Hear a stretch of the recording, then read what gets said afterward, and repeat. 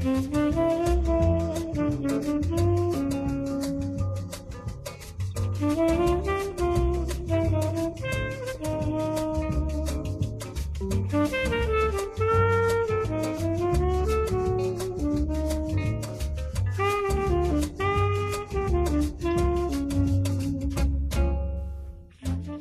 to the Mad Men Happy Hour, the officially unofficial podcast for Mad Men on AMC. I'm Jim. I'm Aaron. And we're back for what I think is our final podcast in this run of coverage for Mad Men. It's the Season 7 wrap-up. Is that our final podcast? No. In this little chunk. You know, we've got some plans that we're going to talk about here in a little bit, but what are we going to be covering in this first of all, I want to get a little personal, a little sappy. Oh, boy. You know, I want to thank everybody that's listening to this, that's stayed tuned after all the main coverage is over. And Mad Men is one of our very first shows we covered on the fledgling Bald Move Empire, and it means a great deal to me. It easily could have been our first. You know, if you've listened to our backstory, you know that we kind of want to do Mad Men, and then we screwed up the timing, and then we kind of wanted to do season 1 of Walking Dead. We screwed up the timing. We finally came through on season 4 of Breaking Bad, and the rest is history. But you know, Mad Men was one of the first golden age of television shows that I'd seen, and it's the one that I probably connect. We're going to talk about how this relates into the pantheon and whether it's our favorite series of all time later. Spoiler alert, it's mine. But we'll talk about that more later. But the podcast itself has also been one of the most consistently intellectually stimulating and also funniest podcasts we've done. And that's kind of remarkable that we could go from these like really airy discussions of philosophy about literature and cultural significance, and then we go like almost slapstick humor with the Pete Pit and all that stuff in a single space of a single podcast, because that's what Mad Men could do as well. Yep. You know, it could have Lane Price punching out Pete, and a few episodes later swinging from his door, and you got the highest of highs and lowest of lows, and nothing felt, you know. I remember some of my favorite episodes of the X-Files are like the silly ones, like the pizza delivering vampires. But those always felt like it's something that's outside the X-Files main canon, you know, the ghost story episode. Whereas Mad Men could do this, and it just all still felt like Mad Men, and that's really special. And it's something that I don't, you know. Breaking Bad mixed humor and drama very well as well, but again, the way it could go all over the map and still kind of feel of a whole, I thought was interesting, and is really liberating to podcast a show like that. And we've had so many really smart and funny people too.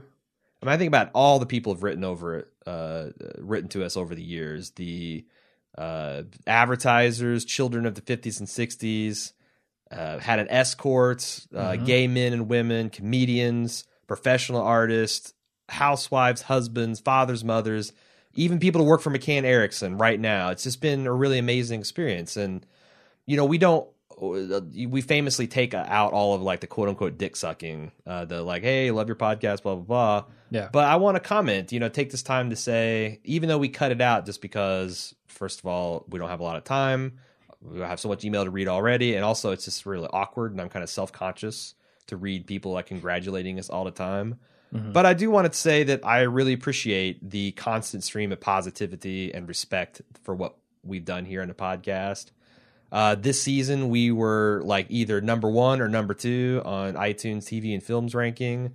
And if we were number 2, it's because our Game of Thrones podcast was number 1 that week. And that's all due to the listeners. It's you. You guys have got us to this point, and we can't do that.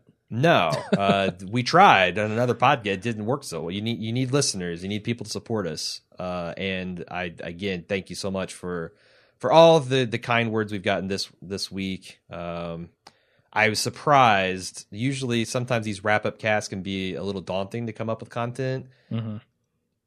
30, 40 pages of feedback. And again, I can only read 12 or so of those. Okay. So, and the ones that killed me the most are people that sent in like really in-depth treaties about what Peggy meant to them or Don meant to them. And I always try to find a couple paragraphs as like the core, but these are just so well researched and so well reasoned and so well articulated that like I couldn't just take apart and talk about it, and I couldn't say, well, it's what do you think about the concept of Peggy, you know, that would have any of their words. And yeah. But I read it all, and it was all super interesting. I'm going to try to get back to a lot of those people that didn't make it. I've already gotten back to some that didn't make the first cut, but I still really appreciate it.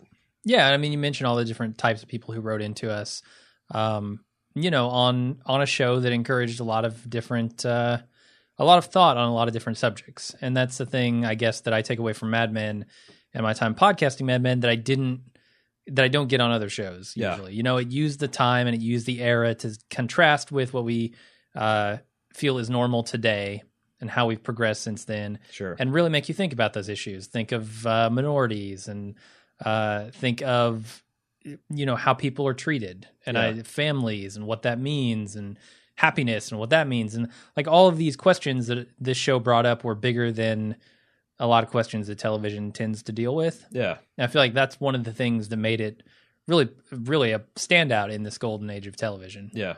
And, you know, for two guys in their 30s in the Midwest, it's impossible for us to have the total perspective to appreciate this show. And that's where you guys have come in with your emails every week and your comments on our Facebooks and our forums and all that stuff. You've really helped us round out the coverage. Yeah. I mean, so many of even just the references, you know, even those small things. Sure. But you know, it's interesting that you mentioned we're a couple of dudes in our 30s. I feel like this show wouldn't resonate with me if I was in my 20s. If I was 25 watching this show. Even though, you know, I miss a lot of the stuff that is specific to the 60s and the 70s. But I think people in a certain time of life start to ask themselves these same questions that a lot of these characters are asking themselves. And that makes it even more interesting for me. Yeah. No, and Mad Men's been interesting because I've gone on this really weird journey. Like when I first started watching the show, I just gotten divorced. I just, you know, left this really high control cult group, and now I'm a podcaster of television shows.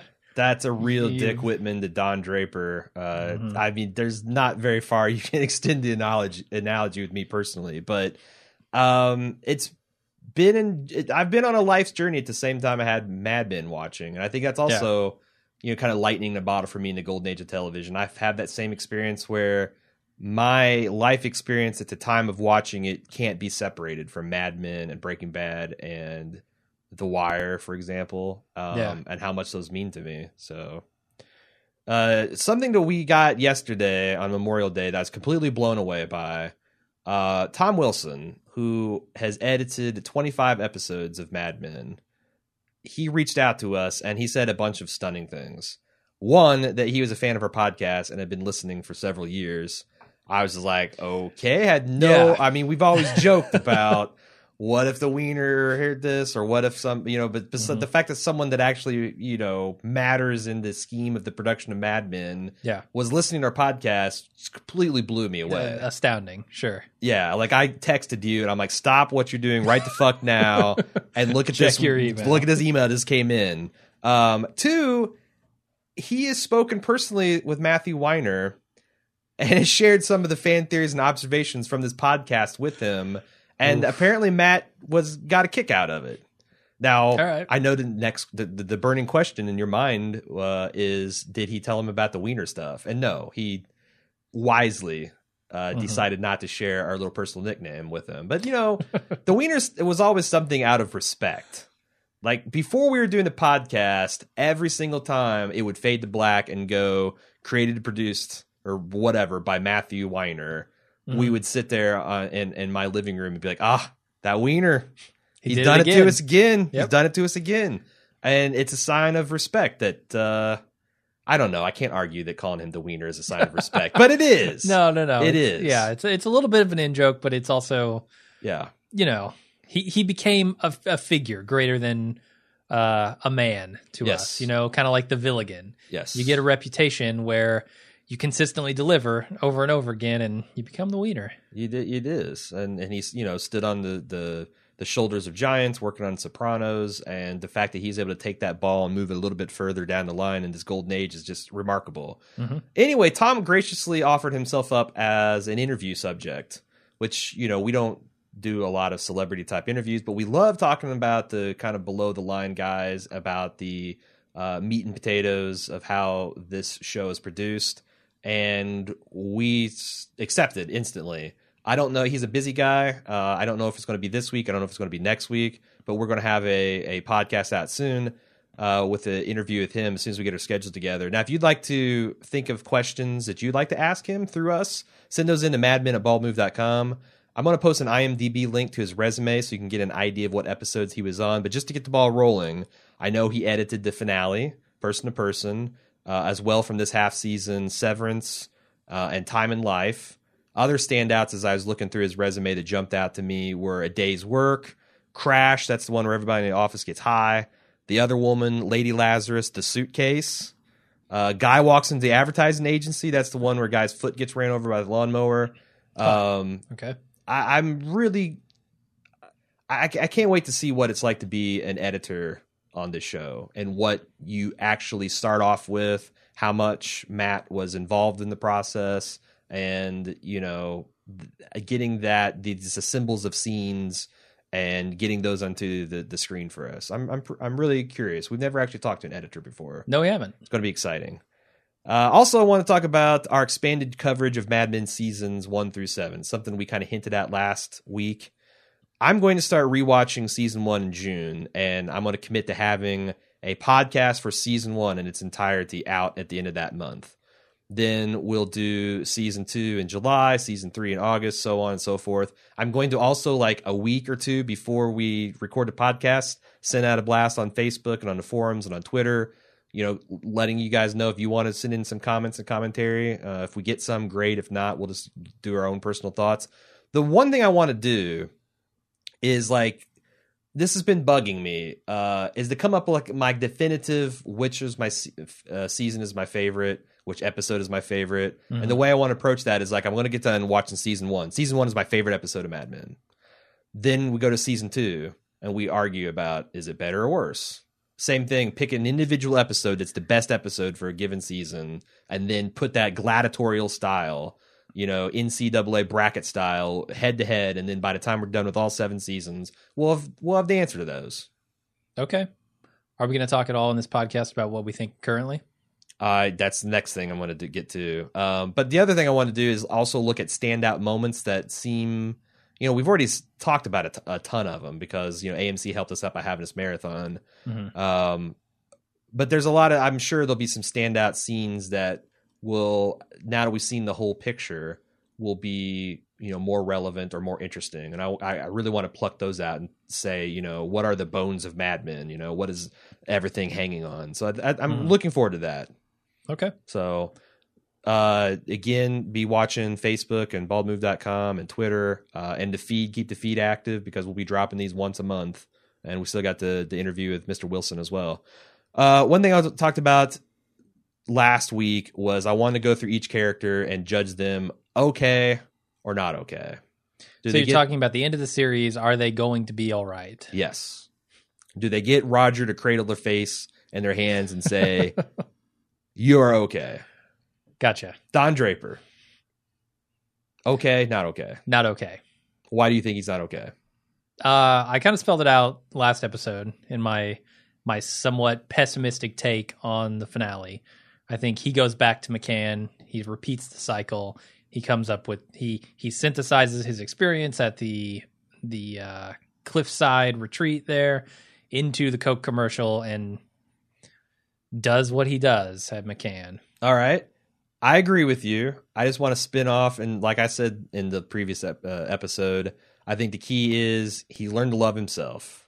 Okay. Also, I think previous season Dons would have not listened to Sally, would not have listened to Betty, and would have done what they think they needed to do in that moment, come back and cause a bunch of chaos in their life. Yeah. The fact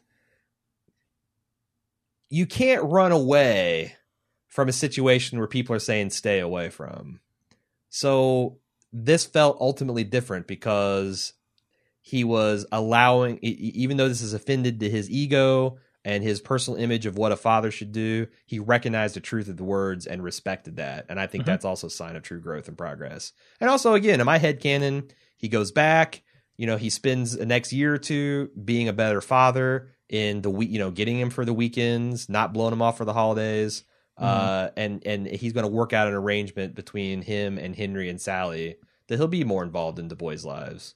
Okay, everything you're saying is adding up to he is okay. He is okay. Okay, I don't know how you agree with me then. I said not okay. No, I agree with every one of your interpretations of fact. He is going to go back to McCann Erickson. He is going to write the Ultimate Coke ad. Okay, he's going to do. He's just going to to put the optimistic. Stop layer doing all on. the bullshit. All right. Peggy Olson, okay, not okay. Peggy Olson, okay. I don't know if her and Stan are true blue forever and ever, but yes, she is I think going either to be way. fantastically successful by her own definition. And I think we got that. Like, when she laid out what she wants to accomplish in life and Don was shitting on him, she's like, fuck you. This is what I want to do. Yeah. And I think she can accomplish that. I mean, we have seen her being unhappy in her home life. And I think Stan could be the final piece to Peggy's puzzle of happiness. Yep. So I think okay. Pete Campbell, okay, not okay. Ugh, man. God damn it, he's okay. He's okay. I hate it, but he's okay.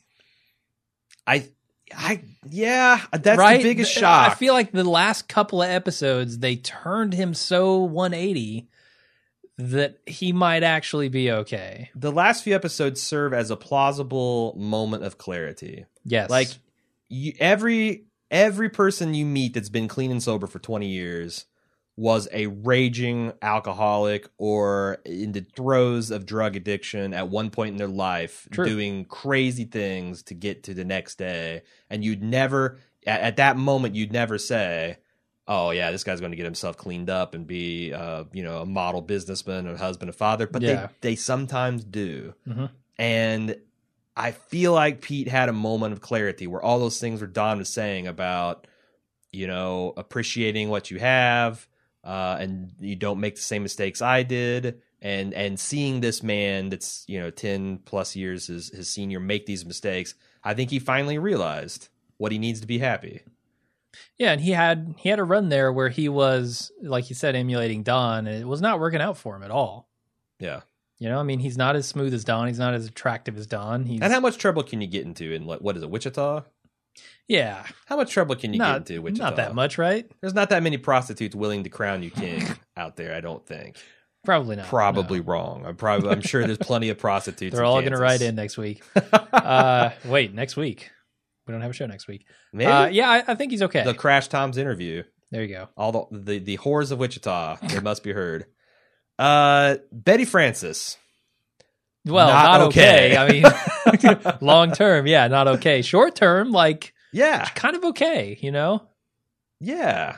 In the few days that she has left. You know what? We've been watching True Detective because we're gearing up. And by the way, if you want a reason to stay with us, our summer schedule includes True Detective and Fear the Walking Dead.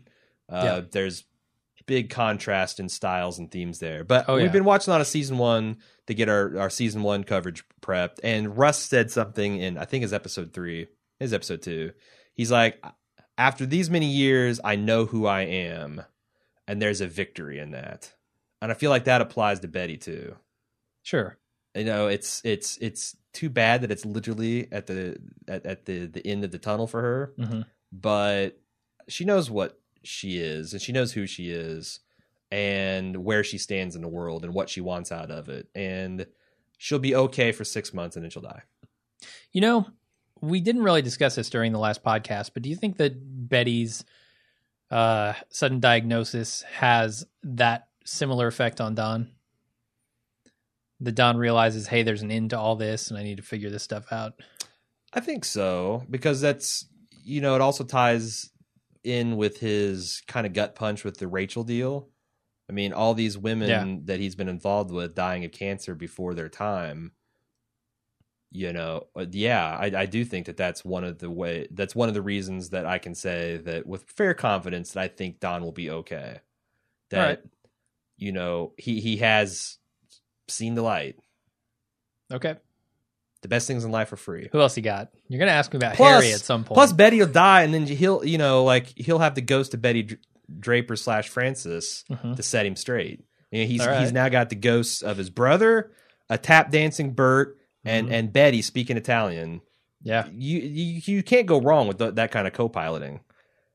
Sally Draper. Man. I honestly felt like she was always going to be okay. Yeah, You know, her parents were trying their damnedest to fuck her up. but she's tough. But she's too strong for that. Yeah. I felt like she was too resilient, too strong, too I don't know, too mature for all that stuff. My only worry for her is that it's great of her to be the mother for Bobby and Jean, but that is also a weight that a girl her age shouldn't have to bear. I agree. Yeah. And I'm worried that is going to rob her of some of her youth that she could probably use to, you know, go off and do other things. I hope she doesn't do something crazy like not go to college so she can be with them, or, you know, I hope she goes and She lives her didn't life. go as to much. Spain, right? Yeah, because I think, you know, I don't think he's on our list of okay. Yeah, he is actually Henry Francis. I am a little worried about him, and you know, the boys saying that he's really withdrawn and thrown himself into work. You know, after he lost this fight, but I don't. We've always assumed that he'd be good because he's been almost saint-like in his patience with Betty and the kids so far. But Yeah. I'm a little worried about that. So So I think I want her to be okay, but I'm not as sure. If Don, All right, I think she's okay. if Don pulls his shit together, then yes, I think she's okay. If Don goes on another bender and keeps on going like he does, and she's left to be the mother of these children without his support at all, I don't know, not okay. So if I believe like you believe, she's not okay. If I believe like I believe, she's okay. So, All right. not a great argument to believe how you believe there, Jim. Joan Harris, okay, not okay. Joan Harris, okay. You know, I mean, she wants something more out of life, but I don't know that that's going to get to her. And as she's much willing to make as- sacrifices to get it. Yeah, and I don't know. I thought the Richard thing was a big test for her. It was, and she clearly made a choice there. Yep. She got what she wanted. She could have pulled out the accordion and played a song, made everybody happy. But she stuck to her guns. This is what I want to do. Forgot about that, man. It's a deep cut. It is. Yeah, I think she's okay. Roger Sterling. Yeah, he's probably going to die soon, but he's okay. So, is a relationship as combustible as his and Marie's sustainable in the long term? Like, I get it, it's cute, and they in the newness of the experience of a woman that's like that strong and powerful and that can like stand on the stage with him is novel and fun and very entertaining to him. But 5 years of that, because Roger's not going to change.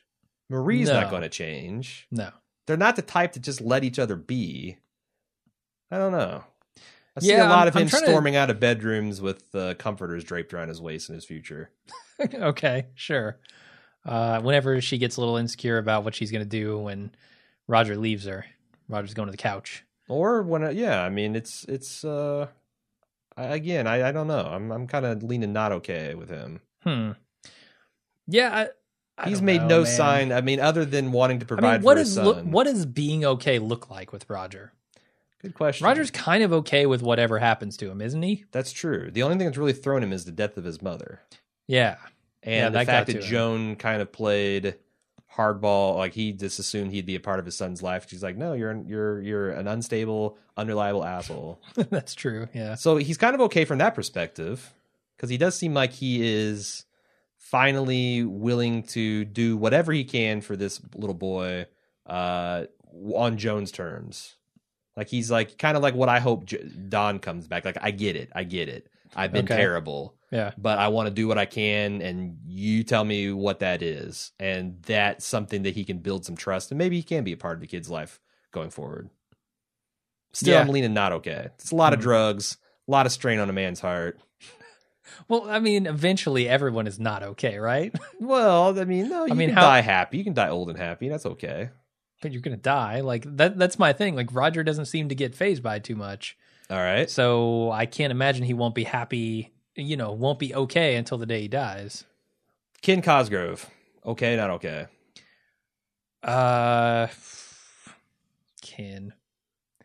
Ken. He's not doing what he loves. That's a problem. I think he fails the Joan Harris test. He was given the opportunity to do what he loved or to act out of some petty, spiteful impulse. And look at the type of guy he is in the last scenes we've seen him do not seem like a happy guy.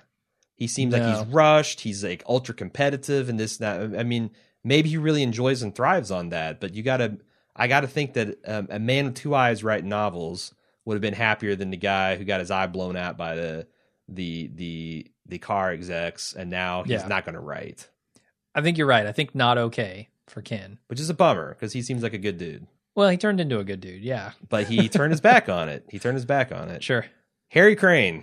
Not okay. There's no world in which Harry Crane is okay. His arteries are clogging in that as he was plowing into the cookies. Oh, they are. He doesn't make it down the elevator. Well, no, the elevator goes out. He doesn't make it down the stairs.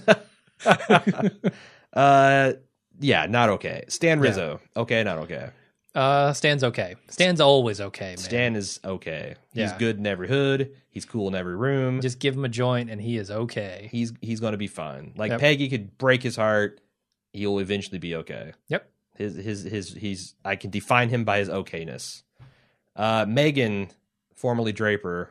I don't know if she goes back to Calvé or what. Oh man, I'm gonna say not okay. I mean, she's got $1 million, but her acting career is kind of fizzled. Yeah, she went a little crazy. And then this career is brutal to women, man. Like I've been watching a lot of Amy Schumer of late, and they had this funny skit where Julie Louis-Dreyfus was celebrating her last fuckable day.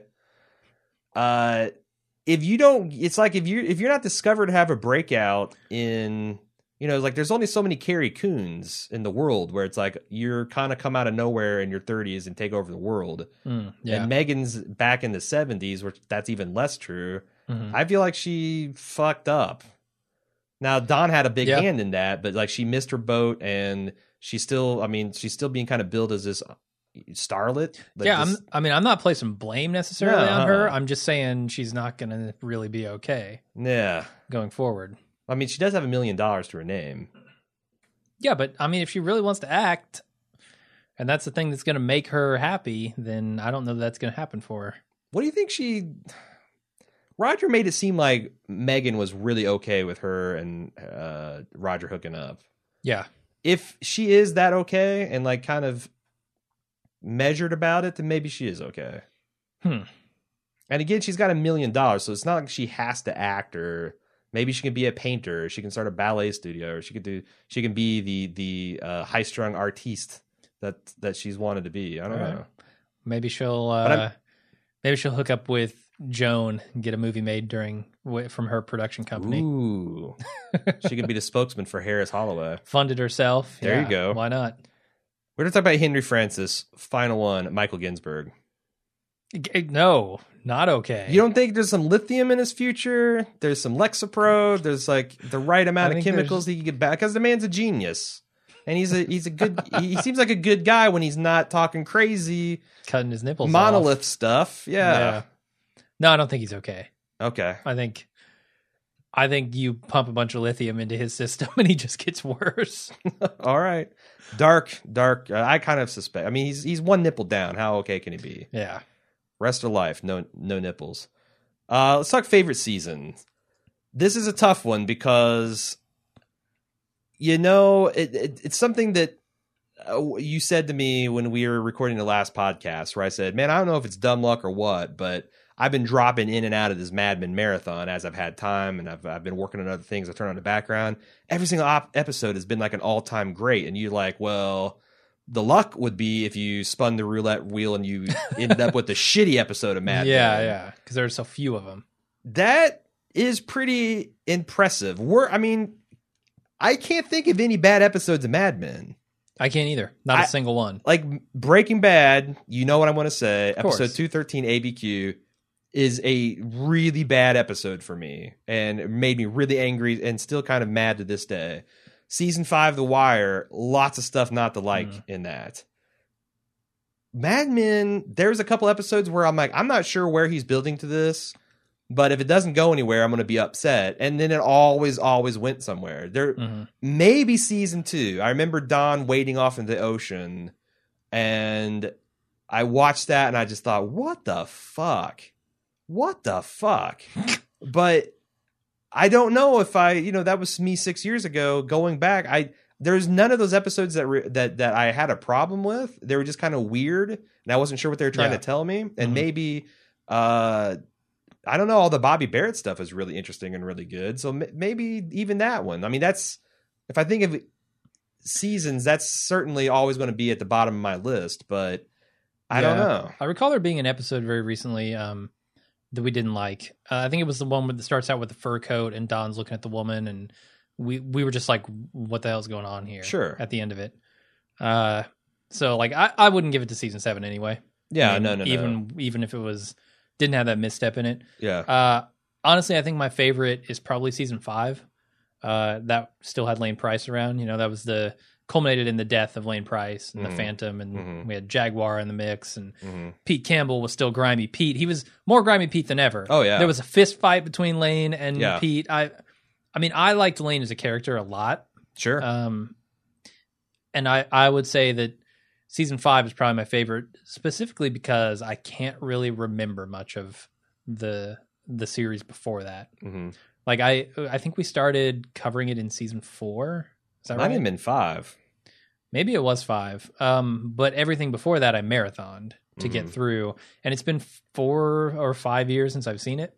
So yeah, I always go to season 3 because I think it felt like a bounce back year. Like I was kind of like confused about what season 2 is all about and how it ended and what this means for Don. And it started, it's like, you shift from like Don being this awesome dude and like, oh my God. I mean, I remember that there's a Saturday Night Live skit about how like everybody wanted to be Don Draper. And then season 2, you started to question like, man, maybe Don is not got the world by the scruff, and he's not just leading it wherever he wants to go.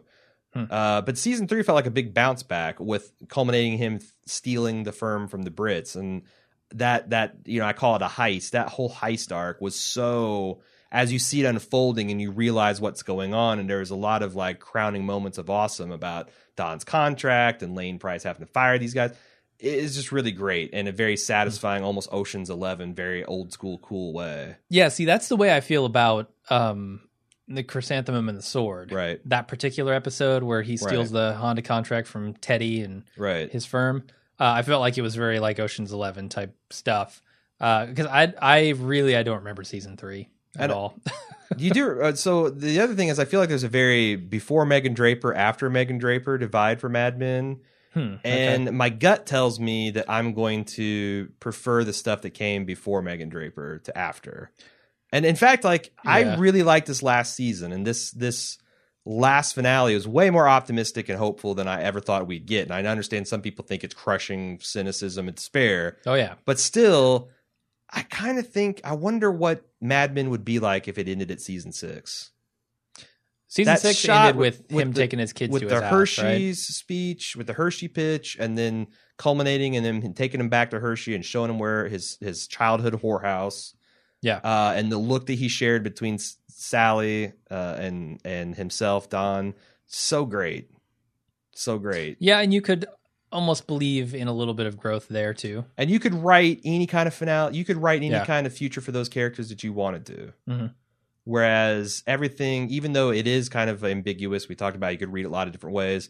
There's a lot of people's futures we absolutely know short term what's going to happen. Yeah, I think so. So I again, season 7 on balance, I think is really, really good, and I'm glad we got it. Yeah. But the final moment of season 6 is just so great, such a great moment. I agree. So I don't know. Well, I think I'm going to have to wait to give the definitive nod and all that to after we get done with yeah. our 7 podcast, 7 season coverage. Yeah, I gotta. That will finish I gotta up go in early watch. 2016, I think. Yeah, sounds like it. Yeah. I have to go back and watch the original few seasons. All right, let's see what the fans have to say. Mitchin said, my first thoughts on the ending were pretty mixed. I did enjoy how the wiener wrapped up all the characters, but I really wanted to see just a glimpse of Don with his kids. Maybe just a cut, just a taste, or possibly getting rid of the last shot of Sally washing the dishes. That just seemed too bleak for me. I've agreed with Aaron that his relationship with the children is his most important connection. I just thought it merited a more obvious clue that he did in some ways step up and be the father that his kids, and more specifically his sons, needed. Like, I kind of spoiled my thoughts on this, but I feel like that he did.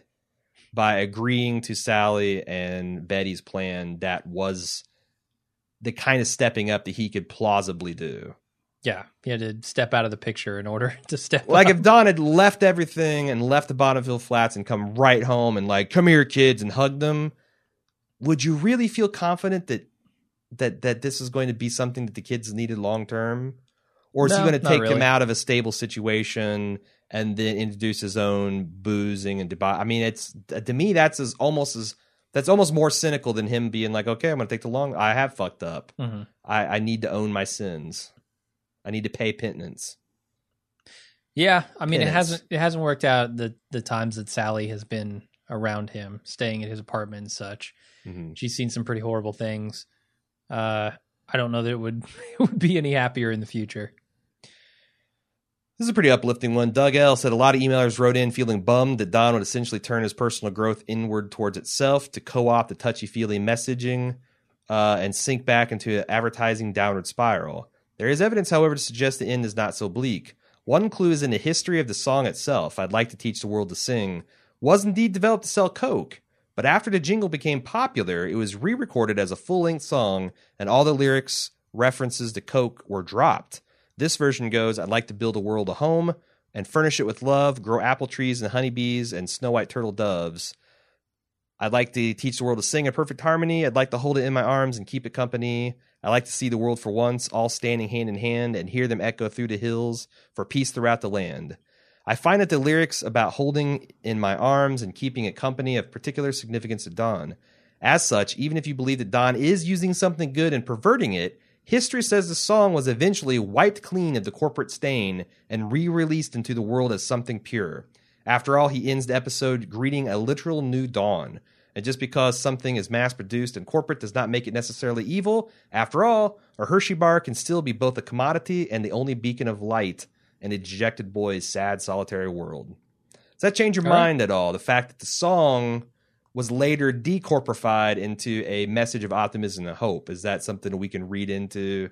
I mean, clearly, I'm not going to say you can't read into it. Matthew I like where Weiner he's going. has spent a lot of time thinking about this end. Oh yeah, And he's Yeah. got to know all this stuff too, right? yeah. You bet. I bet somebody else knows. His name's Tom Wilson. We can find out. We'll see. I See what they're I think willing Matthew to Weiner had reveal. this big curtain, and there was like flames and green smoke, and you could, you know, it's the great and all powerful Oz.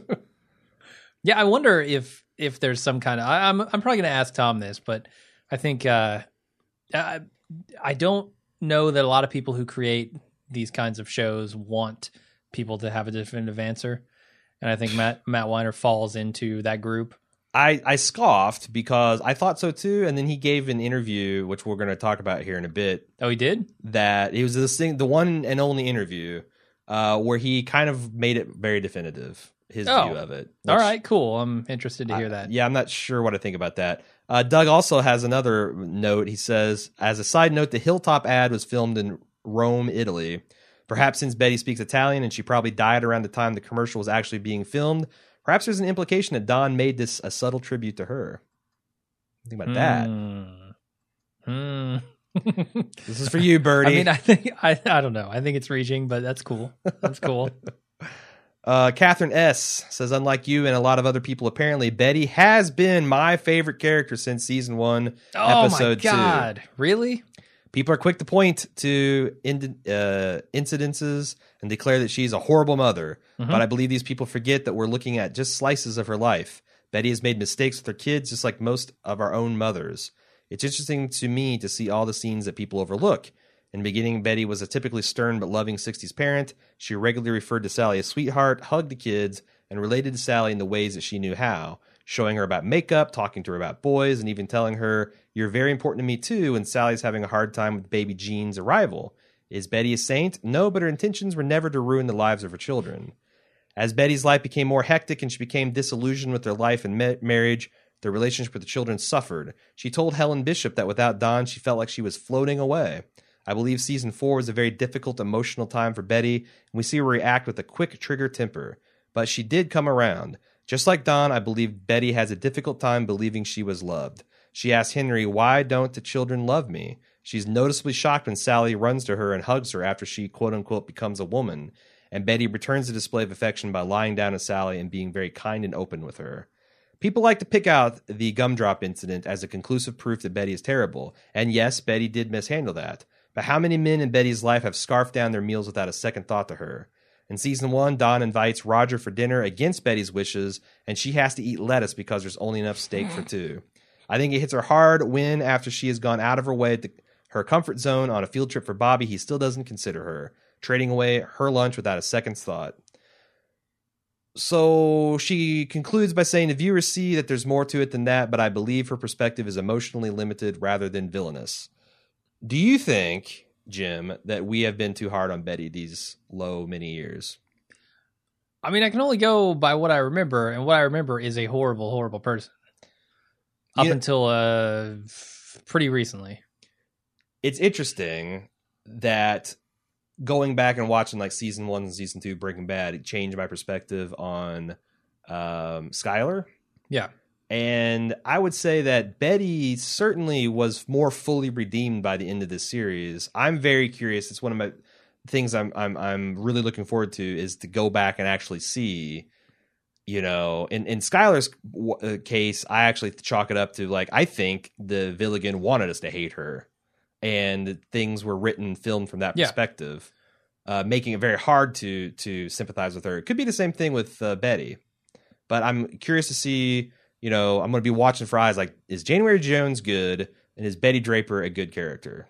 Yeah, I mean, there's potentially selection bias. You know, I hear about, how these horrible things that Betty does, and I get an image in my mind of horrible Betty, and that's all I'm looking for. And also, this is Don's story, so we only going to get to see the things that are good and bad that impacted Don, and at the late stage of their life that they're at now is mostly bad things because Don is being a bad father and a bad husband. So you always got that to hang your hat on if you're a Betty supporter. That Don is arguably worse. That Betty does a lot of good things, we just don't see them. That and that also that Don. I mean, that's a stretch, but and we've talked about active neglect or passive neglect versus active malice, which is worse. Sure. Yeah. But anyway, moving on to Philip R. I actually enjoyed the okay, so this is the thing. This is kind of like I'm an impersonal indulgence, which I hope you'll allow, Jim. I asked a question about where did the Baby Jean Warlock thing come from the Mad Men Recap podcast we talked about last week. Mm-hmm. He says, I actually joined the happy hour after the Mad Men Recap went defunct. I enjoyed the banter between Dr. John, quote-unquote, Ham and Paul, quote-unquote, Giamatti live from the Brooklyn studios, but I must say you guys do a great job, too. The Baby Warlock Eugene reference comes from a memorable season 3 episode. Guy walks into an advertising agency, which our boy Tom worked on, and also saw a man get his foot cut off with a lawnmower. Mm-hmm. In this episode, Sally has trouble sleeping and is distant from Baby Jean.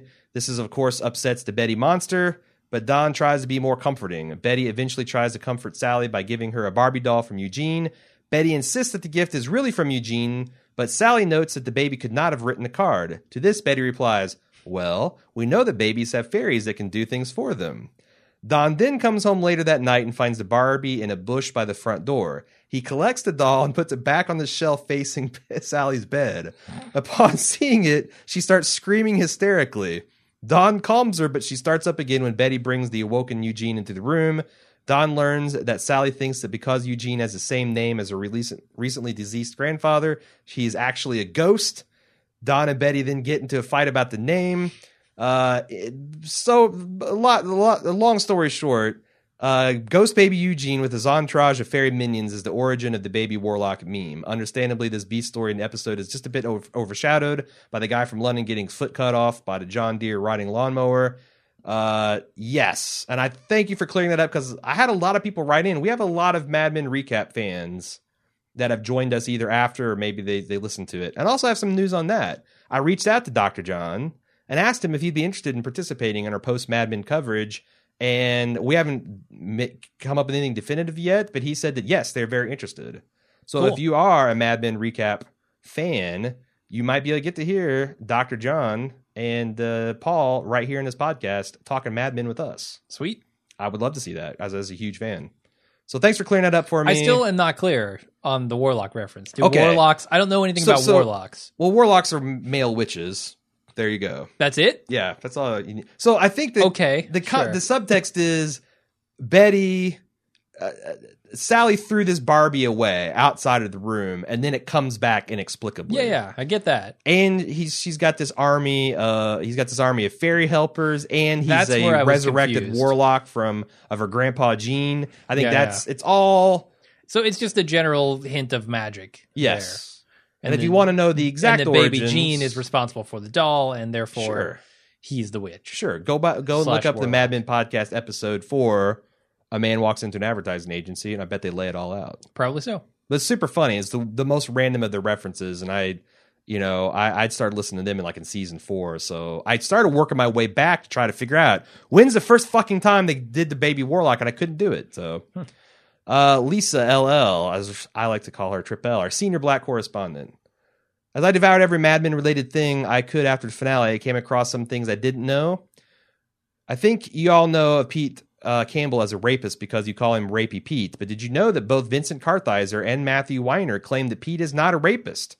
Kartheiser says the script called for the au pair in the souvenir episode to kiss Pete back, but the actress didn't want to kiss Kartheiser, and the scene read as way more of a rape than was intended. Wow. Okay. All right. Maybe that's why we think the way we do. Why the Wiener let this happen is a little mind-boggling because it gave Pete haters a valid reason to dislike the character and be disgruntled with Campbell's happy ending. Mm-hmm. So I want to talk about this a little bit because I am not a big fan of these meta-narratives. Like, I don't give a shit what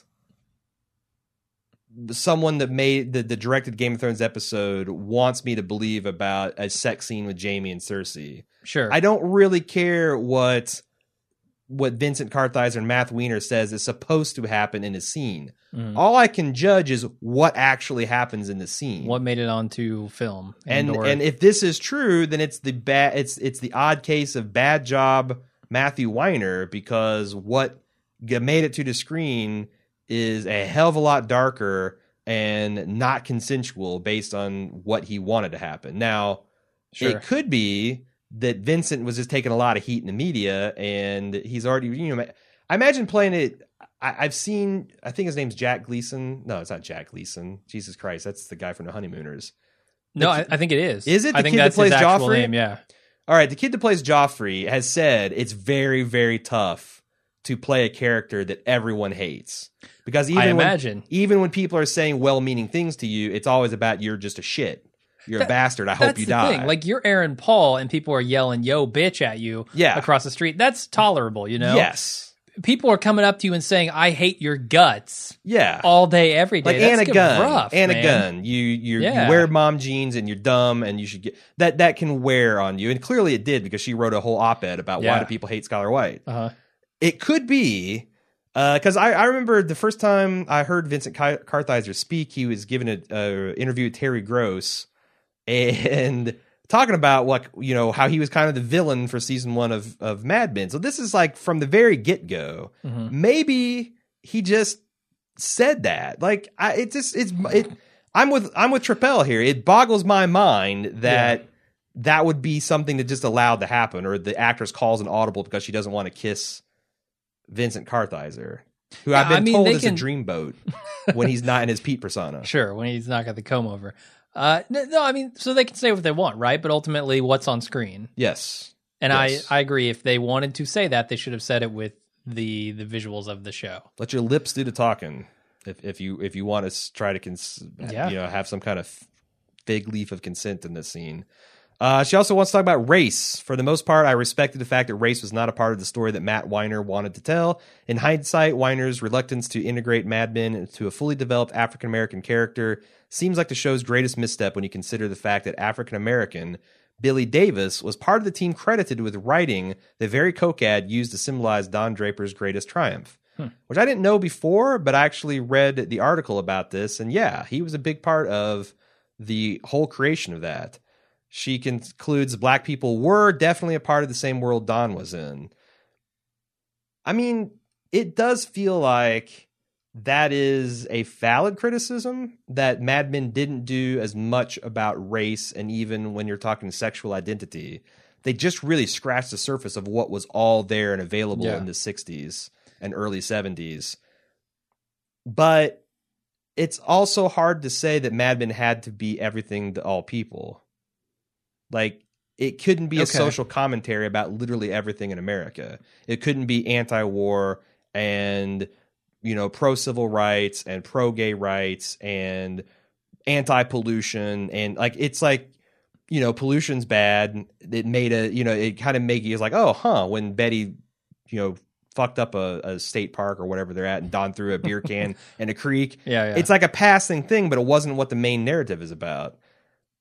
It's certainly not a part of the main narrative. I mean, there's nothing in there that's part of the main narrative except for Don's journey, right? Yeah. But I felt like they were starting to go that way, and then they just kind of backed off. So that's what, like with Shirley and Dawn, I thought they were headed in that direction. You and Lisa LL are on the exact same wavelength, because she continues that Weiner had said the characters of Betty and Joan were much smaller parts until she saw January Jones and Christina Hendricks and realized the character's full possibilities. I wish the Weiner had found the black actor who made him curious enough to explore race as he did feminism. I think the actress who played Shirley sparked something in the storytelling, but it was too late in the series to develop it. I agree with that. I thought Shirley was by far the most interesting person. Like, I like Dawn, but Dawn always felt like kind of just another secretary. Yeah, she didn't feel like she had any real ambition or drive, whereas Shirley had like a fire to her. And Dawn didn't pop until we met Shirley. Now, it could be that you just need to have more than one person from a particular voice to bounce where, you know. Like a support network of sorts. sorts. You have to give a context, because if she just goes into Don's office, Dawn does, and says, let me tell you about the struggles of being a black woman in the 60s, Dawn, he'd be like, get the fuck out of my office or go get me coffee. Whereas if you can see those two kind of, like, if there was not a Joan character, any other person in the secretary pool, what would we think about Peggy? Sure. Peggy is kind of defined changes her character too, about her conflict and camaraderie with Joan as much as she is about her relationship with Don. Yeah. So they were kind of fighting that battle with one hand tied behind their backs for most of the series. Yeah, and it might just be a case of, we got into this too late. Yeah. And it's a missed opportunity, yes, but also it's fair to say it wasn't in his mission statement either. That's probably true. Yeah. But thank you for all your contributions you've made over the years. James V said, just in case you've seen this or haven't seen this, Matthew Weiner has spoken. As far as who created the ad, Don or Peggy, Matthew Weiner says it was all Don, and then he elaborates in this interview that he gave the day after the finale. He said, let's hear it. The idea that some enlightened state and not just a co-option might have created something that is very pure was an attractive way to end the series, Matthew Weiner said. To me, it's the best ad ever made, and it comes from a very good place. So not only did he definitively state that Don wrote the ad, but he says it is an enlightened state and something that's very pure. Now, that's not as open and shut as in saying Don is fine, but it's kind of more than I wanted to hear. I guess. I mean, I knew that hug with the refrigerator man was honest and pure. It's just a matter of what you think Don's going to do afterward. I'm just saying, if David Chase can pull the shit he did on Sopranos and then drop the mic and never pick it up again. Yeah, you want him to do the same. Yeah, because I feel like this is already less ambiguous but just as interesting of an ending. I don't think it needed the post. I'm kind of with Bill Simmons on that. He says Bill has been talking a lot about how he's hating these victory laps that creators are making after shows off the air. Or even when a season concludes, it's like, or if there's an especially dramatic episode or a controversial episode. He's like, just go away. You made the thing. Let us have our reactions to it. Yeah, I mean, I'm mostly on board with that. I think there are some things that creators should probably clear up if people fundamentally misunderstand them. Yeah. But I don't want the creator necessarily to tell me what conclusion to draw from it. The things I like to hear from a creator, what are his influences? What is in his heart and mind when he's making this stuff? The actual process, some alternatives that they considered. Like, I love hearing that. Like, well, we thought about the writer's room with the going this way, but we ultimately went this way, and here's why. I like hearing some of the whys. Why they make the choices. I don't like hearing the whats and the whos and the wheres, especially when you make something that's kind of ambiguous and open to interpretation. Yeah. Like, if you wanted to do that, have a scene of Don going back to McCann Erickson and, making up. I mean, I don't know. Yeah. Not a big fan. That's fair. Josh P. has a few quick observations. First of all, the scene where Joan says at least someone's timing was right to Roger feels like it could have come after Richard had said goodbye to her, but it didn't. Could this have been a mix-up with the editing? Shots fired. Mix-up with editing. Shots fired at the editor of this episode. Like, whoops, we stuck this in the wrong place, or like they just didn't consider it at the time, because I seriously doubt they just accidentally placed it where they placed it. I think it was, just go without saying, and despite what Vincent Kartheiser says about Rapey Pete, it should go without saying that I don't think anything gets to our television without Matthew Weiner really thinking about it, right? Mm-hmm. So if you do put it after the breakup with Richard, this makes the scene more about Joan and Richard than it does Joan and Roger. The way it came before all that, it makes it seem like, two mature people saying we could have had something, but the timing wasn't there, and I'm not bitter about it, and I'm happy for you, and you're happy for me. Putting it after the Richard breakup changes that chemistry of that scene, don't you think? Yeah, I think it definitely would. It sounds to me like you think it gives Roger a little bit happier of an ending with the placement it has. I don't know. It makes Joan feel like she sounds more regretful about Roger going with it post breakup than it does before. Yeah. So I don't know if it gives Roger a happier ending or not, but it also they come to some kind of terms there. Yeah.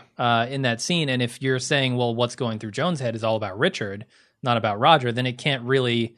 You can't have that pure moment between Roger and Joan. Yeah, I agree. Because again... So it takes something away from Roger's side of the equation, too. Yeah. It's harder for me to put my finger on that piece of the aspect. Well, it felt like that's what that scene was for, right? Not to say necessarily anything about Joan, other than, like, yeah, they had this relationship. It didn't go where they wanted it to. Mm-hmm. But that scene is more, in my opinion, for Roger, because it's the last time we see him. That's Roger's swan song. He's going out, leaving his stuff to his kid. And I think it diminishes it if Joan is thinking about another person at that point. Yeah. And we as an audience know that. I don't want to feel like Joan's pining after Richard, or feel like he's the one that got away. And that's if I really zero in on it. Uh-huh. Changing it post Richard makes that line more rueful than wise. Right. Yeah. So anyway, that's the comment on that. He says, secondly, I love the visual of Don, a man who always runs away when he feels confused, trapped, or scared, being at a location where he's literally at the edge of a cliff on the other side of the country that he just drove across, and now he can't physically run anymore. He could swim. We've seen him swim. That's true. He could go north, head up to Seattle or Alaska. But yeah, I like that too. That's interesting. Yeah, he's like a lemming that just didn't have the courage of conviction to jump. Finally, and I may be reading way too much in this. Why not? That's what we do here on the Happy Hour. Mm-hmm. But I feel that everyone's story in the end represents a part of Don's soul or a point of his life where he faced the same decision in a relationship, but this time things end up for the best. Oh, boy. For example, Pete chooses to reconcile with his wife and regain the life that Don once told him he was missing, as Don had done with Betty. Roger choosing to be with Marie represents Don choosing not to be Dr. Faye and instead marrying the much younger woman. Dr. Faye was a fellow professional who in many ways was on his level, and he didn't want the hang up of a family and kids. Sally, who's faced with a horrible situation, chooses to step up and deal with it responsibly instead of running away as Don would have done. I like that a lot. These are essentially alternate paths that Don could have taken in his life, which makes me. So does that say anything about how happy these people are going to be? Yeah, if I look it through that lens, then I want to say that everyone mentioned is okay. That was my lens I was holding up. By the way. Yeah, I could see that. It's an interesting idea. I like it. All right, mildly interesting even. Hey, this is going to be the last time I get to tell a lot of you about how you can support Bald Move. Well, hopefully, if you're sticking around Bald Move, it won't be the last opportunity. But something Jim just worked on recently, we can now accept credit card payments, not just PayPal, for Club Bald Move. So if you've been waiting on that, you've been leery about the grimy little pimp that is PayPal, the grimy little PayPal, go ahead and use our card with confidence now that we got Stripe and SSL security and all that good stuff. It's a great deal. For as low as $1 a month, you get video releases of all our podcasts, which in many cases can get you to podcast hours in advance of its release. You can get the Lunch with Jim and Aaron, where it's a weekly session where you can interact with us and hang out in our studio with us. You get ad-free podcast feeds, so you never have to listen to me pitch another product or pitch another way to support us again. You can just set on autopilot, forget it. VIP access to forums, a lot of cool stuff. If that seems that's just what you get right now. There's a lot more coming. There's a lot more coming. If that seems like too much of a commitment, Roger, then you can also support us by buying us things, buying us nice, cool gifts by going to amazon.baldmove.com. And actually, you're buying gifts for you. Yes. That we're getting our beak wet because we got the amazon.baldmove.com. The bald move in the middle of the dots does all the business. Because what it does is it redirects you to Amazon, and instead of Jeff Bezos getting to keep all that money, like he needs it, like he really needs it, we get a tiny fraction of his profits. Yeah, you wouldn't give money to Roger, would you? No. What is he going to do with your money? No, if you could take 5 cents out of every paycheck that Roger gets from McCann Erickson and send it to Bald Move, wouldn't you? Of course. Wouldn't you? Of course. Roger would do it. He might have to get coked up or LSD to do it, but he would do it. Amazon.baldmove.com lets you make Jeff Bezos your personal Roger Sterling. That's exactly, yeah. That's exactly what we're saying here, and it also sends us love, and it keeps us going, and that's what we're looking to do. We want to keep banging out these podcasts for your enjoyment, and help us cobble these shoes together. We appreciate it. Louis R. said, when you guys talked about the cactus and how their baby would be approximately 5 years old, either I heard it wrong or you guys added wrong. That baby was born early on in either 1960 or 61, if memory serves, making the boy at least 10 years old. Yeah, I fucked that up. Peggy had her kid at the end of season 1. That was 10 years ago in Showtime. I don't know what the hell I was thinking. I was all caught up in the whole cactus womb analogy. Yeah. And I just went with it, man. I just went with it. All right. You make mistakes when you speak on something for hours at a time. Off the cuff. Or even 5 minutes. We've debated a lot about, are there teenagers watching Mad Men? I seriously doubt it. Well, Jesse K, an 18-year-old, would like to disagree with you. Why are you watching Mad Men? Does he or she say? Well, I don't know. Jesse is not a... It's spelled with a masculine spelling. All right, well. So tell me why. Tell me why you watch Mad Men. In his own words, the show as a whole has had a massive effect on me. I've always enjoyed film and media, but it was Mad Men that first introduced me to the complexity and art of television and film and how powerful of an impact it can have. It's truly an example of how sometimes it's more about the journey than the destination. It's inspired me to take filmmaking classes in high school and to pursue a career in critiquing and or teaching about film. It is and probably will always be my favorite television show. Wow. And I got to say, Jesse, you seem like a kind of dude that I would have loved to hang out with in high school. Yeah. And yeah. I'm kind of jealous of you because I think this is going to be something so cool when you're in your mid-20s and when you're in your early 30s and your late 30s. This is something you can visit again and again and again and get something new from. Whereas I've just got to go through the lens of my early onset senility memory, that like, what it felt like to be a teenager and go through some of these experiences and what it felt like to be a child. That's cool, because I think this is a series that definitely can grow with you. I think so. Yeah. I just felt like watching it started at a later age. Yeah, I don't know. I mean, like, maybe it can grow maybe with he's you, been watching this in real time. He started with 11. 20s. He started when he's 11 and watched that. Who was letting you watch this when you're 11? The books that my mother and father let me read, because they just assumed I was reading books and how much. Yeah. Honestly, my mom should have not cared so much about the Doom and cared a lot more about some of the other shit I was reading, some of the really subversive, fucked up shit. And it's made me the interesting person I am today. So rock on, Jesse. He continues. He wants to talk about his favorite episodes. These include The Suitcase, The Better Half, Lost Horizon, Tomorrowland, Smoke Gets in Your Eyes, The Phantom, The Crash, Shut the Door, Have a Seat, Faraway Places, The Strategy, The Wheel, The Monolith, and Waterloo. These include scenes that will stay with me forever. Yeah. The Wheel was the pitch that hooked me. Waterloo taught me that the best things in life are free. The Strategy showed the reconnection of two friends as one of my favorite songs played. Faraway Places gave us Roger tripping balls. The Great Heist that pulled the rug out from under the Brits made me giggle and cheer. Ken tap dancing as everyone ran around on amphetamine was perfection. The Phantom showed us that Don's life is truly cyclical. And The Suitcase, my personal favorite, showed Don fully open up to Peggy, something entirely new to him. Yeah, that's a strong list there. Strong resume. Yeah, Mad Men a couple fandom. of them that I really like that weren't on that list. I like commissions and fees a lot. Since Lane's death. Shocking. It was shocking. Because I remember covering that, and a lot of people were talking about the death. Nobody called Lane Price.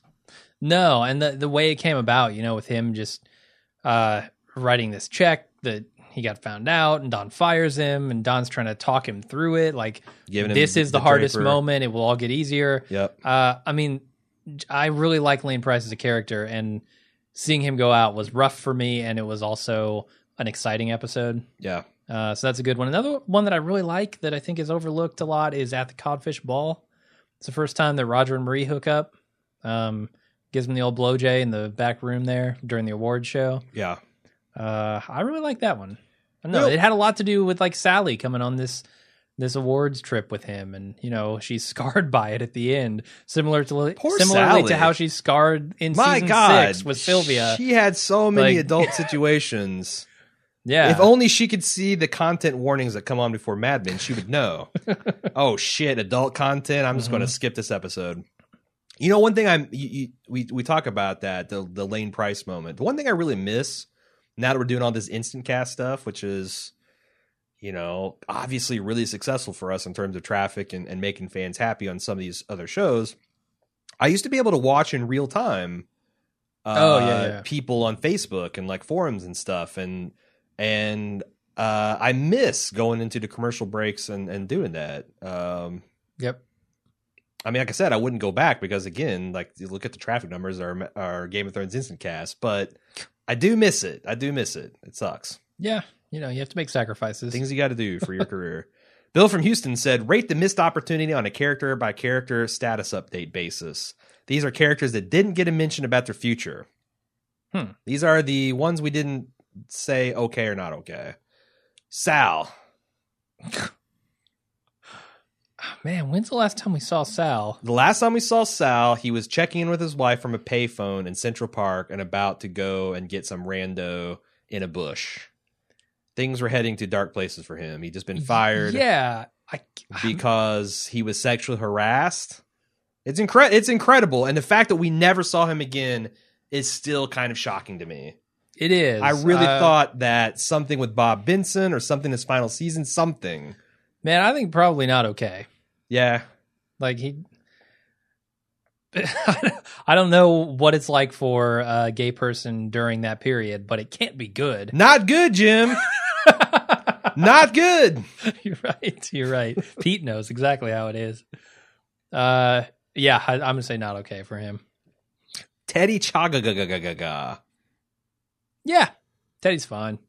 Yeah, he's a sheep. Teddy's happy, He's in the pasture. Yeah. He's just going to check his brain off. He's going to let someone else drive. He's going to fly around the country doing whatever he does. He's going to 5 years reunite from with now, his, he's going to cash out and be with his college sweetheart, right? right as rain. And fly around the world and get Yep. in all kinds of adventures.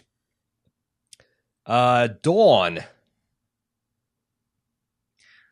She just mysteriously disappeared Yeah, this season. Dawn is she's such a kind of a sketch of a character. Like, she was there She to had be some troubles awkwardly with- hugged during the assassination of Martin Luther King, and to Yeah. have Peggy be waspy racist to her in her apartment. But she was strong, resourceful, intelligent. Mhm. It seems like she'll be fine, but it's like I feel like I have a better handle on a Shirley character than I do Dawn. Yeah, I don't know. It didn't feel like we got any real ending for her. Yeah, So, that's a bummer. yeah. Freddie Rumsen. Does he stay clean and He- sober? no, Has he gone no, pissing in his pants? He's gonna keep drinking. He's gonna keep pissing. No, he he's stopped gonna- all that. No, He stopped all that. He got cleaned yeah, up. He was sure. He stopped that like Don was ghostwriting for him. Don stopped abusing women. Come no, on, I think Freddie'd be okay. Bob Benson. man. Bob Benson. He got turned down hard. Went to GM. I feel like he's not going to be happy there. Well, so I figure, man, is Detroit a better or worse city to be a gay man in the 60s? The New York probably worse. Does he decide that is he continue to go beard hunting? Is he trying to find his Joan? Or No, does he go I'm to hoping confirm that- the Bachelor, kind of like millionaire playboy Bruce Wayne / Liberace, ladies' what I'm man on the thinking. surface, but he probably got a raise after that incident with what's his name? and money where can he was in money, jail. if nothing else, can afford you a lot of discretion. That's true. And if you're living an unconventional lifestyle in a society that judges you, discretion counts for a lot. Discretion can buy you a lot of armor for you to live your life the way you want to live it and keep it under wraps. Unless Pete What Campbell seems like a spots miser- you at a whorehouse. What seems like a miserable way to live. I mean, that was kind of me through my mid-20s. Yeah, I was a that's true. Jehovah's Witness, but I really want to watch rated R movies and see what Yep. the world is about. Like, I don't want to... You don't have to be sneaking around to do the stuff you Hell want to do. no. That's a That horrible fucking shit is existence. corrosive to your soul, man. Yeah. Wearing a Yeah. mask to everyone in your life? Fuck. Ridiculous. Not knowing who's safe to drop that mask to? Yeah, so I feel like Bob's not that well off either. Yeah. I don't know. He's at the very least going to have to hide who he is. He didn't seem like he On the had other hand, some kind of revelation that made him say, "Fuck it, I'm gay and I don't care." that other auto, maybe him and the other auto exec can bond and like keep watch each other's back. Maybe. What do you mean by bond? I mean, not like in this. I mean, just like, you know, have something that they can relate to and watch each other's back, just like I said. That exec did not seem to want to talk about it. Well, of course not. Because of all the punching and the judgment and Yeah, it probably was illegal at the time. I mean, Sure, I don't know that he's going to open up to Bob. Is what I'm saying. you know, I don't know. Maybe give it time. Any others were? I mean, there's so many people like Paul Kinsey. I mean, yeah, Duck. Not okay. Lou Avery. Not like- okay. Never okay. Kinsey, not okay. Yeah, no. I never saw a Star Trek script, and I've seen like every Star Trek known to man. Not okay. No. All right, moving on. Matthew C. I just want to tell you there's nothing bad about a cactus as a gift. When Pete gave it to Peggy, all I felt was warmth. Here's a quote from the book, Okay. The Power of One, to prove my point. And you know, I bet Matthew W. has read it and he remembers it. Probably. The quote is, God has no quarrels, madam. The Almighty conceived the cactus plant. If God would choose a plant to represent him, I think he would choose of all plants the cactus. The cactus has all the blessings he tried and mostly failed to give the man. Let me tell you how. It is a humility, but is not submissive. It grows where no other plant will grow. It does not complain when the sun bakes it back, or the wind tears it from the cliff, or drowns it in the dry sand of the desert, or when it's thirsty. When the rains come, it stores water for the long, hard times to come. In good times and in bad, it still flowers. It protects itself against danger, but harms no other plant. It adapts perfectly to almost any environment. It has patience and enjoys solitude. The cactus has properties that heals the wounds of men, and from it comes potions that can make man touch the face of God or stare into the very mouth of hell. It is the plant of patience and solitude, love and madness, ugliness and beauty, toughness and gentleness, Of all plants, surely God has made the cactus to his own liking. It has my enduring respect and is my passion. This is the gift that Pete just carelessly gave away to Peggy. All right. What an asshole. I mean, he's arguing it's a nice gift. Why is he an asshole? It's God's own cactus. It's God's own plant. That's the best you can say. It's a gift. It's a good gift. I know what you're getting for Christmas now, buddy. If God is to be believed, then humans have squandered better gifts than a cactus. Right? Debatable. I don't know, that everlasting life stuff. That seemed pretty good. Yeah, but we didn't have pants. Who says pants are good? The sweat rolling down my ass cheeks in the summer. Maybe if I wasn't wearing pants, I wouldn't have that. Exactly. I think that would still, knowing me, it would still be sweaty. Just other people would see the. Well, really kind of need maybe to move we started on. sweating because of sin. I don't know, but that's what I imagine. Sure, it started stinking too. Yeah. Michael C. From my wife Denise C., who usually writes in before, but for some reason did not. You got her back, Michael. That's important.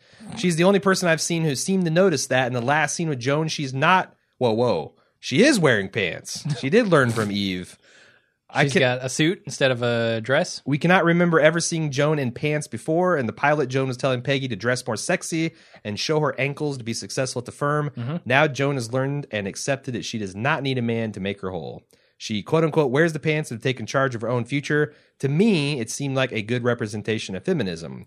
Joan was in a position where she could choose what she wanted. She wasn't forced into anything by her husband or societal pressures. That doesn't mean that she gets everything she wants, i.e. Richard, but the decision was hers to make. I like that. I do too. A subtle but profound change in the character. Way to go, Denise. Now, it could just be that she's at home and she can wear pants at home, but I mean, she's working out of her kitchen or her dining room. Are pants more comfortable? I don't know. I don't wear dresses, so I couldn't tell you, but I imagine no. I imagine the freeing nature of the dress, although she wears tight dresses. Millions of Scotsmen can't be wrong. You're right. There's got to be something to it. He also says, hands down, my favorite character is Pete. Even though I've seen it way too many times, I still laugh out loud when he enters the elevator. Bob Benson asks how he is, and Pete yells, "Not great, Bob." Also, his compliment to Peggy was my favorite moment in the show. That's the one in the last episode where he says people are going to brag about working with you one day. Right after the cactus. Yep. Right after he shrugs the gift from God that is the cactus. Pete's got so many great moments. Pete is a fantastic character. I feel like I have to argue this all the fucking time, but I love Pete as a character. I hate Pete as a human being. And yeah, that is fair. That and you know what? I hope he cleans up his act and finds happiness, because goddamn, Trudy deserves it. She is all that is woman. Should we move on? Yes, we should. Jasmine G says, I was surprised at your predictions for what would happen to Peggy and Joan. You both seem worried about how Peggy would fare at McCann and hopeful for Joan's future.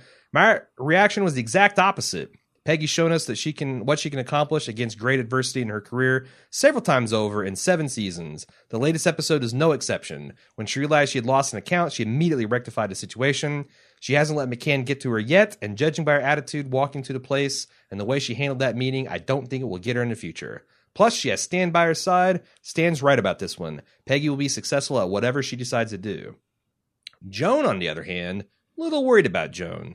Yes, she started her own company, and it's all very exciting, but Joan has often crumbled in the face of her overt sexism that she faces. Even her triumphant moment at McCann was a half crumble.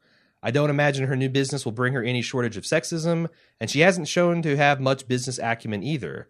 I'm not sure I agree with that one point. She's been the office manager, and she's deftly handled clients and accounts before. So I don't know at that point. Yeah, I mean, but the other stuff. Well, the other stuff I do mostly agree with. All right. Also, going to Peggy for partnership just reeks of bad instinct. It sounds exciting, but those two are hardly ever on the best of terms. They have conflicting personalities, and Joan should know that. Just look at who she's actually going into business with. Joan has no experience writing, and it appears that her teenage babysitter is her only employee. It also appears that she will be in close proximity to her mother from now on, which doesn't really bode well either. I'm sure that they love each other, but Joan and her mother have never been best buds. In short, Joan's going into a business she doesn't know at all, with little or no staff and poor business instincts. Also entirely possible she ends up doing more coke. Things aren't looking up for Joni. That's bleak. Does it shift you to the not okay category for Joan? No, because I don't know that. I mean, does she need to be super successful in order to be happy with what she's doing? Like, yeah, maybe she doesn't get a bunch of movies made. Maybe her company doesn't really go anywhere, but is that going to make her unhappy? She does have $500,000 too. Yeah. So unless she plows every bit of that into a failing business, she's going to be okay. Maybe, I mean, I don't know. Like, what's the worst case scenario here? She spends 2 years trying to get this off the ground. It never really goes off the ground. And she looks up Richard on the backside. Says, you know what? I'm ready to retire to the beach. Yeah. By the time had my great adventure. He's found someone else. If I was Richard. She's destitute. If I was Richard. Oh no. My criteria for long-term relationship with another woman is Joan Harris knocks on my door and I tell her, get the fuck out. Beat it. I'm with a better woman than you. Mm-hmm. How many percentage points of women in this world fit that category for you, Jim Jones? It's in the low single digits. Now, is Richard that smart of a guy? I don't know. But one would hope. Anyway. Yeah, but I think her points on Peggy are Joan? Are right on. Or Peggy? No, Peggy. Okay, yes, agreed. She has definitely overcome a lot of adversity. Sure. And she shows no signs of stopping, so... Yep. Yeah, Peggy's going to be okay. Christopher J., who has a blog with his wife called kitchenwithaview.com, and he wrote an article on that called The Legacy of Mad Men, which is an interesting read. You should check it out. But he says, he's talking about favorite episodes. He says, my favorite episode is, of course, The Suitcase. But something that's rarely talked about and related to that episode is a connection between the great boxer Ali and Don Draper. I talked about the connection on my blog post, but here's a snippet of that. Being a fan of Muhammad Ali, I appreciate the parallels between the young boxer and Don Draper. Despite Don not being a fan of Ali, as he says about him, he's got a big mouth, I'm the greatest, not if you have to say it. There are similarities between the two. Don reinvented himself by obviously changing his name, such as the boxer did, doing away with his birth name Cassius Clay, then renaming himself as Muhammad Ali. Both have a way with words which could captivate any room with their own brands of charm, and they are both infamous womanizers. Yet, Ali was the unappealing new face of a popular culture for Don's generation. Even still, Defiance is part of Don Draper too, who we've seen over and over again doing what is best for himself while upsetting others around him in agency. What's great about the historic moments of the show, whether it be the Kennedy assassination, the moon landing, or in this case of Ali versus Liston, the Wiener always manages to find parallels between his fictional characters and the historical figures of the time. I thought that was a good write-up. Yeah. Good analysis of the Ali versus Don angle there. Moving on, Jonathan W. ponders, is Mad Men the greatest show of our time? Well, it's the only thing on TV which can show you a hot poolside babe, have you squint at your screen, not to admire her body, but to try to catch the title of the book she's reading. I've never hit freeze frame to see what brand of beer McNulty was drinking or what type of detergent the whites were using at the car wash. This is all true. The only other show that's better at that is Lost, but... not as rewarding. Yeah, I can buy that. Like, I still don't know. I remember the feeling I got when I read a blog, because I was a big fan of Lost in the first two seasons, when I saw the blog post that said, the shark has a Dharma logo initiative on its tail. And I'm like, yeah. Fuck yeah, it does. Fuck yeah, that shark has got a logo on it. I mean, even just the hatch. Did it matter? Yeah. No, sure. That's the thing. That show did not conclude as elegantly as Mad Men did. Now, you can say, does any of this shit matter? Did Dante's Inferno matter? Because I know, like, Dante's Inferno launched a million theories about what that meant, and most of them didn't come to fruition. But that never seemed to be the point of Mad Men. It's not plot-driven, it's feeling-driven, and these extra, even subconscious details, I think, served those purpose the way that Lost, maybe, it was more just intellectual masturbation. I don't know.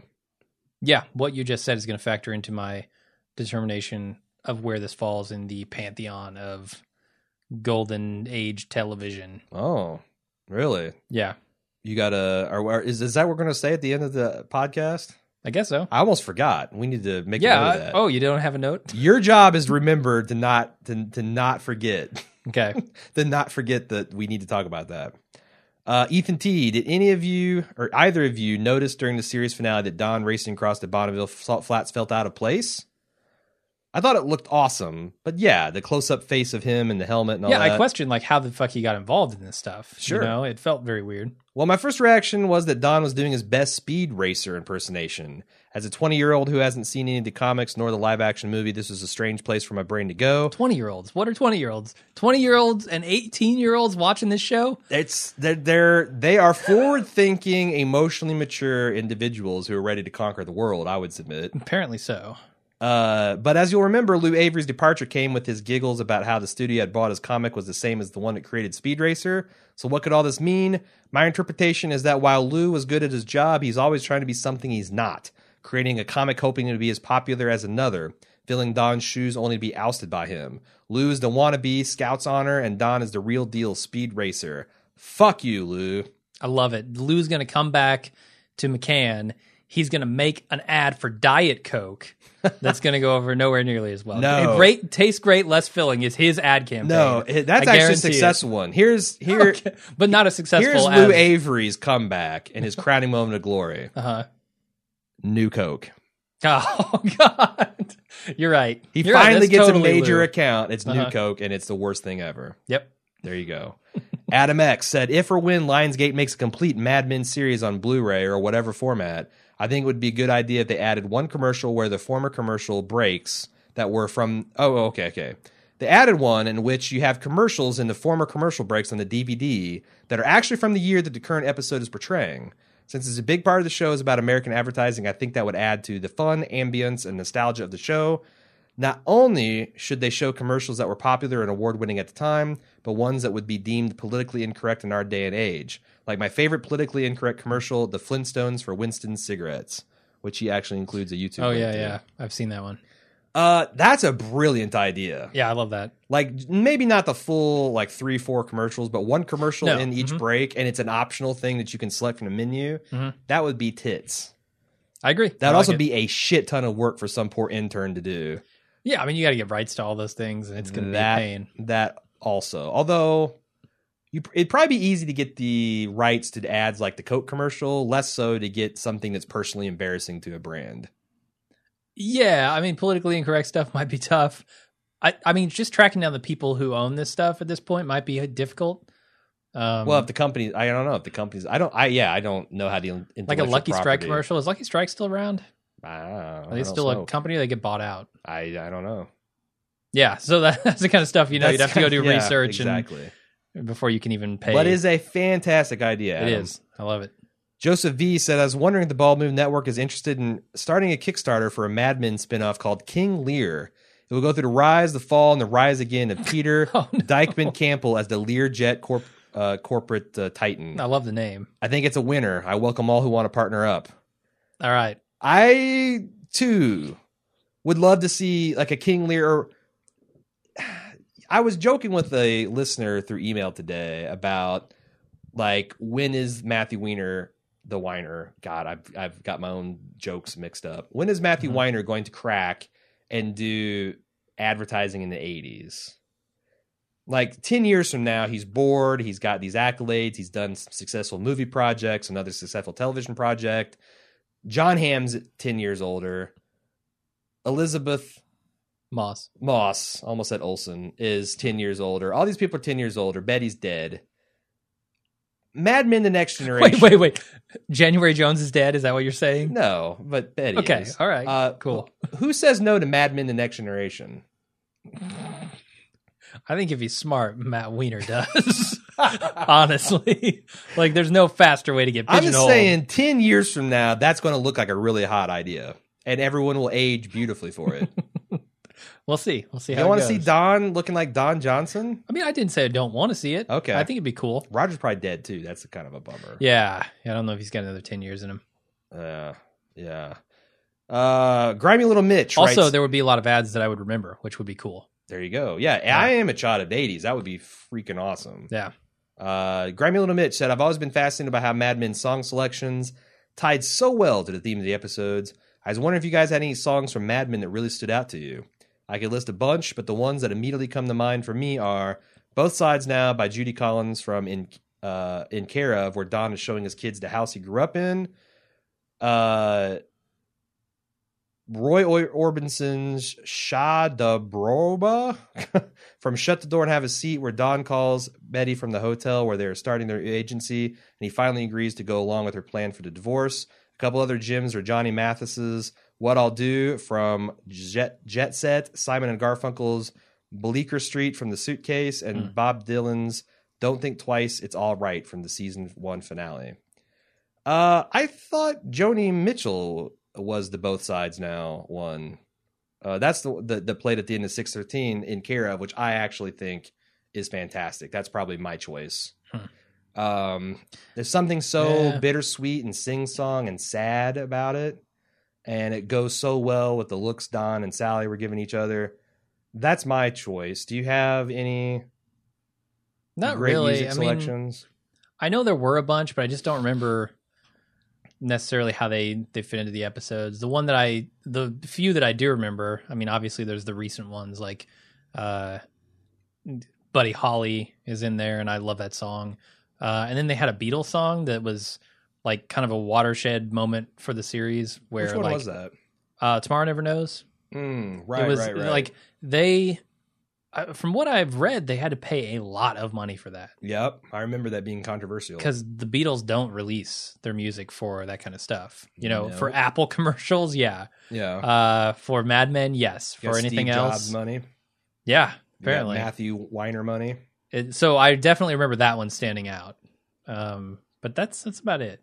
All right, maybe that's something else we can do. We can pick a song of the or a song of the year for each season of Mad Men too. Yeah, sounds cool. Well, bittersweet moment again is this is the last of the regular season coverage of Mad Men. We have another episode coming out with Tom Wilson and talking about editing Mad Men. That hopefully you guys will help us out and send that your comments and questions to madmen@baldmove.com. That'll be out in the next week or two.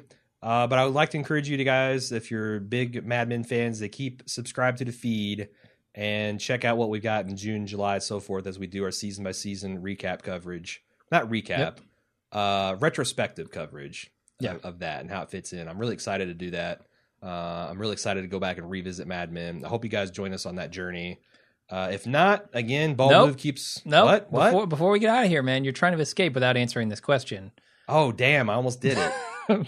Mad Men, where does it fit into the golden age of television, and how does it rank? It's my personal favorite. It goes Mad Men. Okay, that was spoiled at the very beginning of the cast. It goes Mad Men, The Wire, Breaking Bad for me. Wow. Okay. See, I'm still Breaking Bad at the top.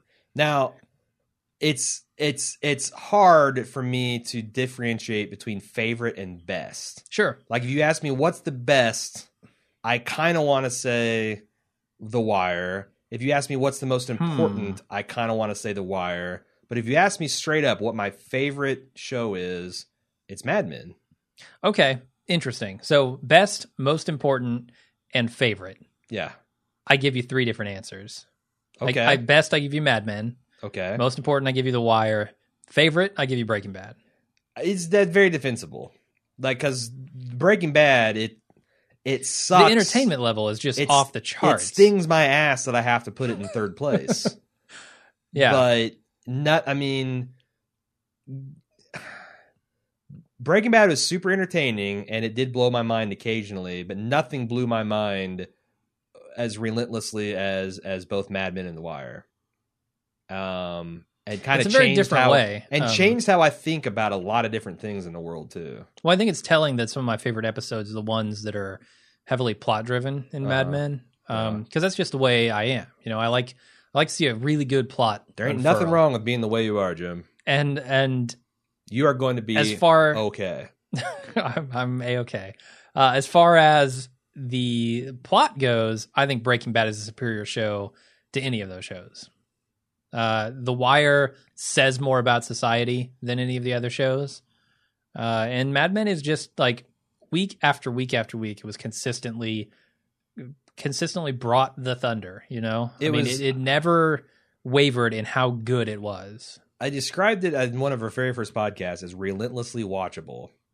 And that's what I think Mad Men is. Like, I think it's hard to watch it sometimes. Really? But that doesn't make it bad. I find that the hours always just flew by. Like I feel that way about Breaking Bad. Yeah, I mean, you're not wrong. I mean, when we're talking at the tip of the iceberg, you start to get some lines that are blurred between, you know, Mad Men has some visceral thrills. Yeah. Breaking Bad had a lot more of them. Oh, yeah. The Wire had a lot of them, too. Mm-hmm. You know, Mad Men had mind-blowing moments. I think Mad Men had more, and The Wire had more.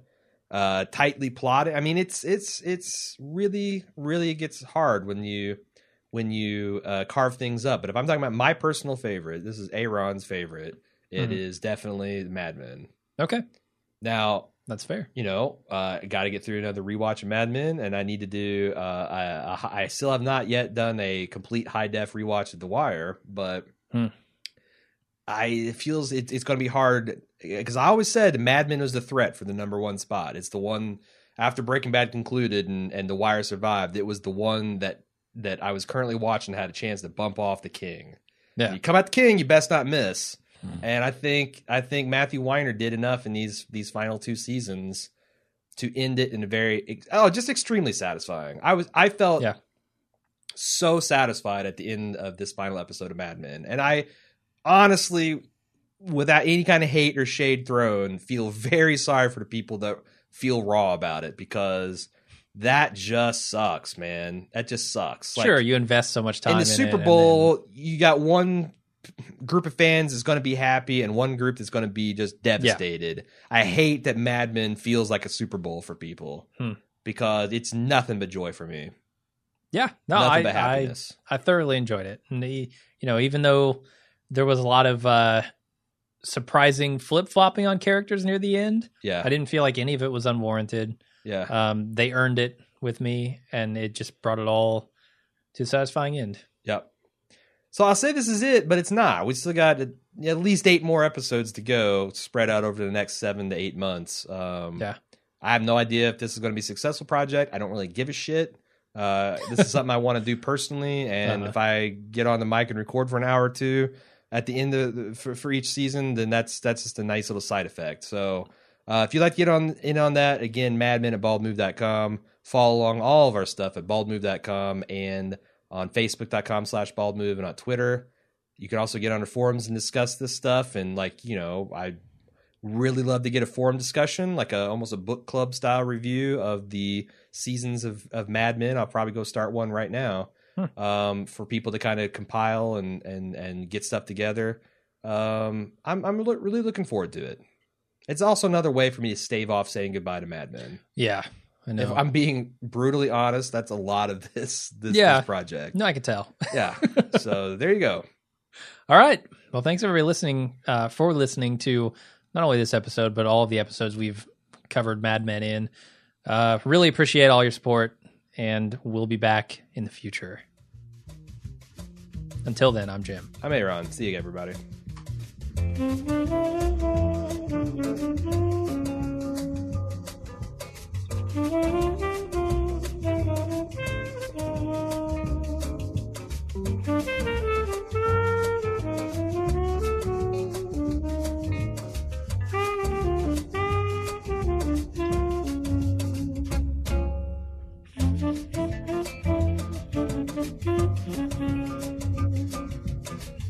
Thank you.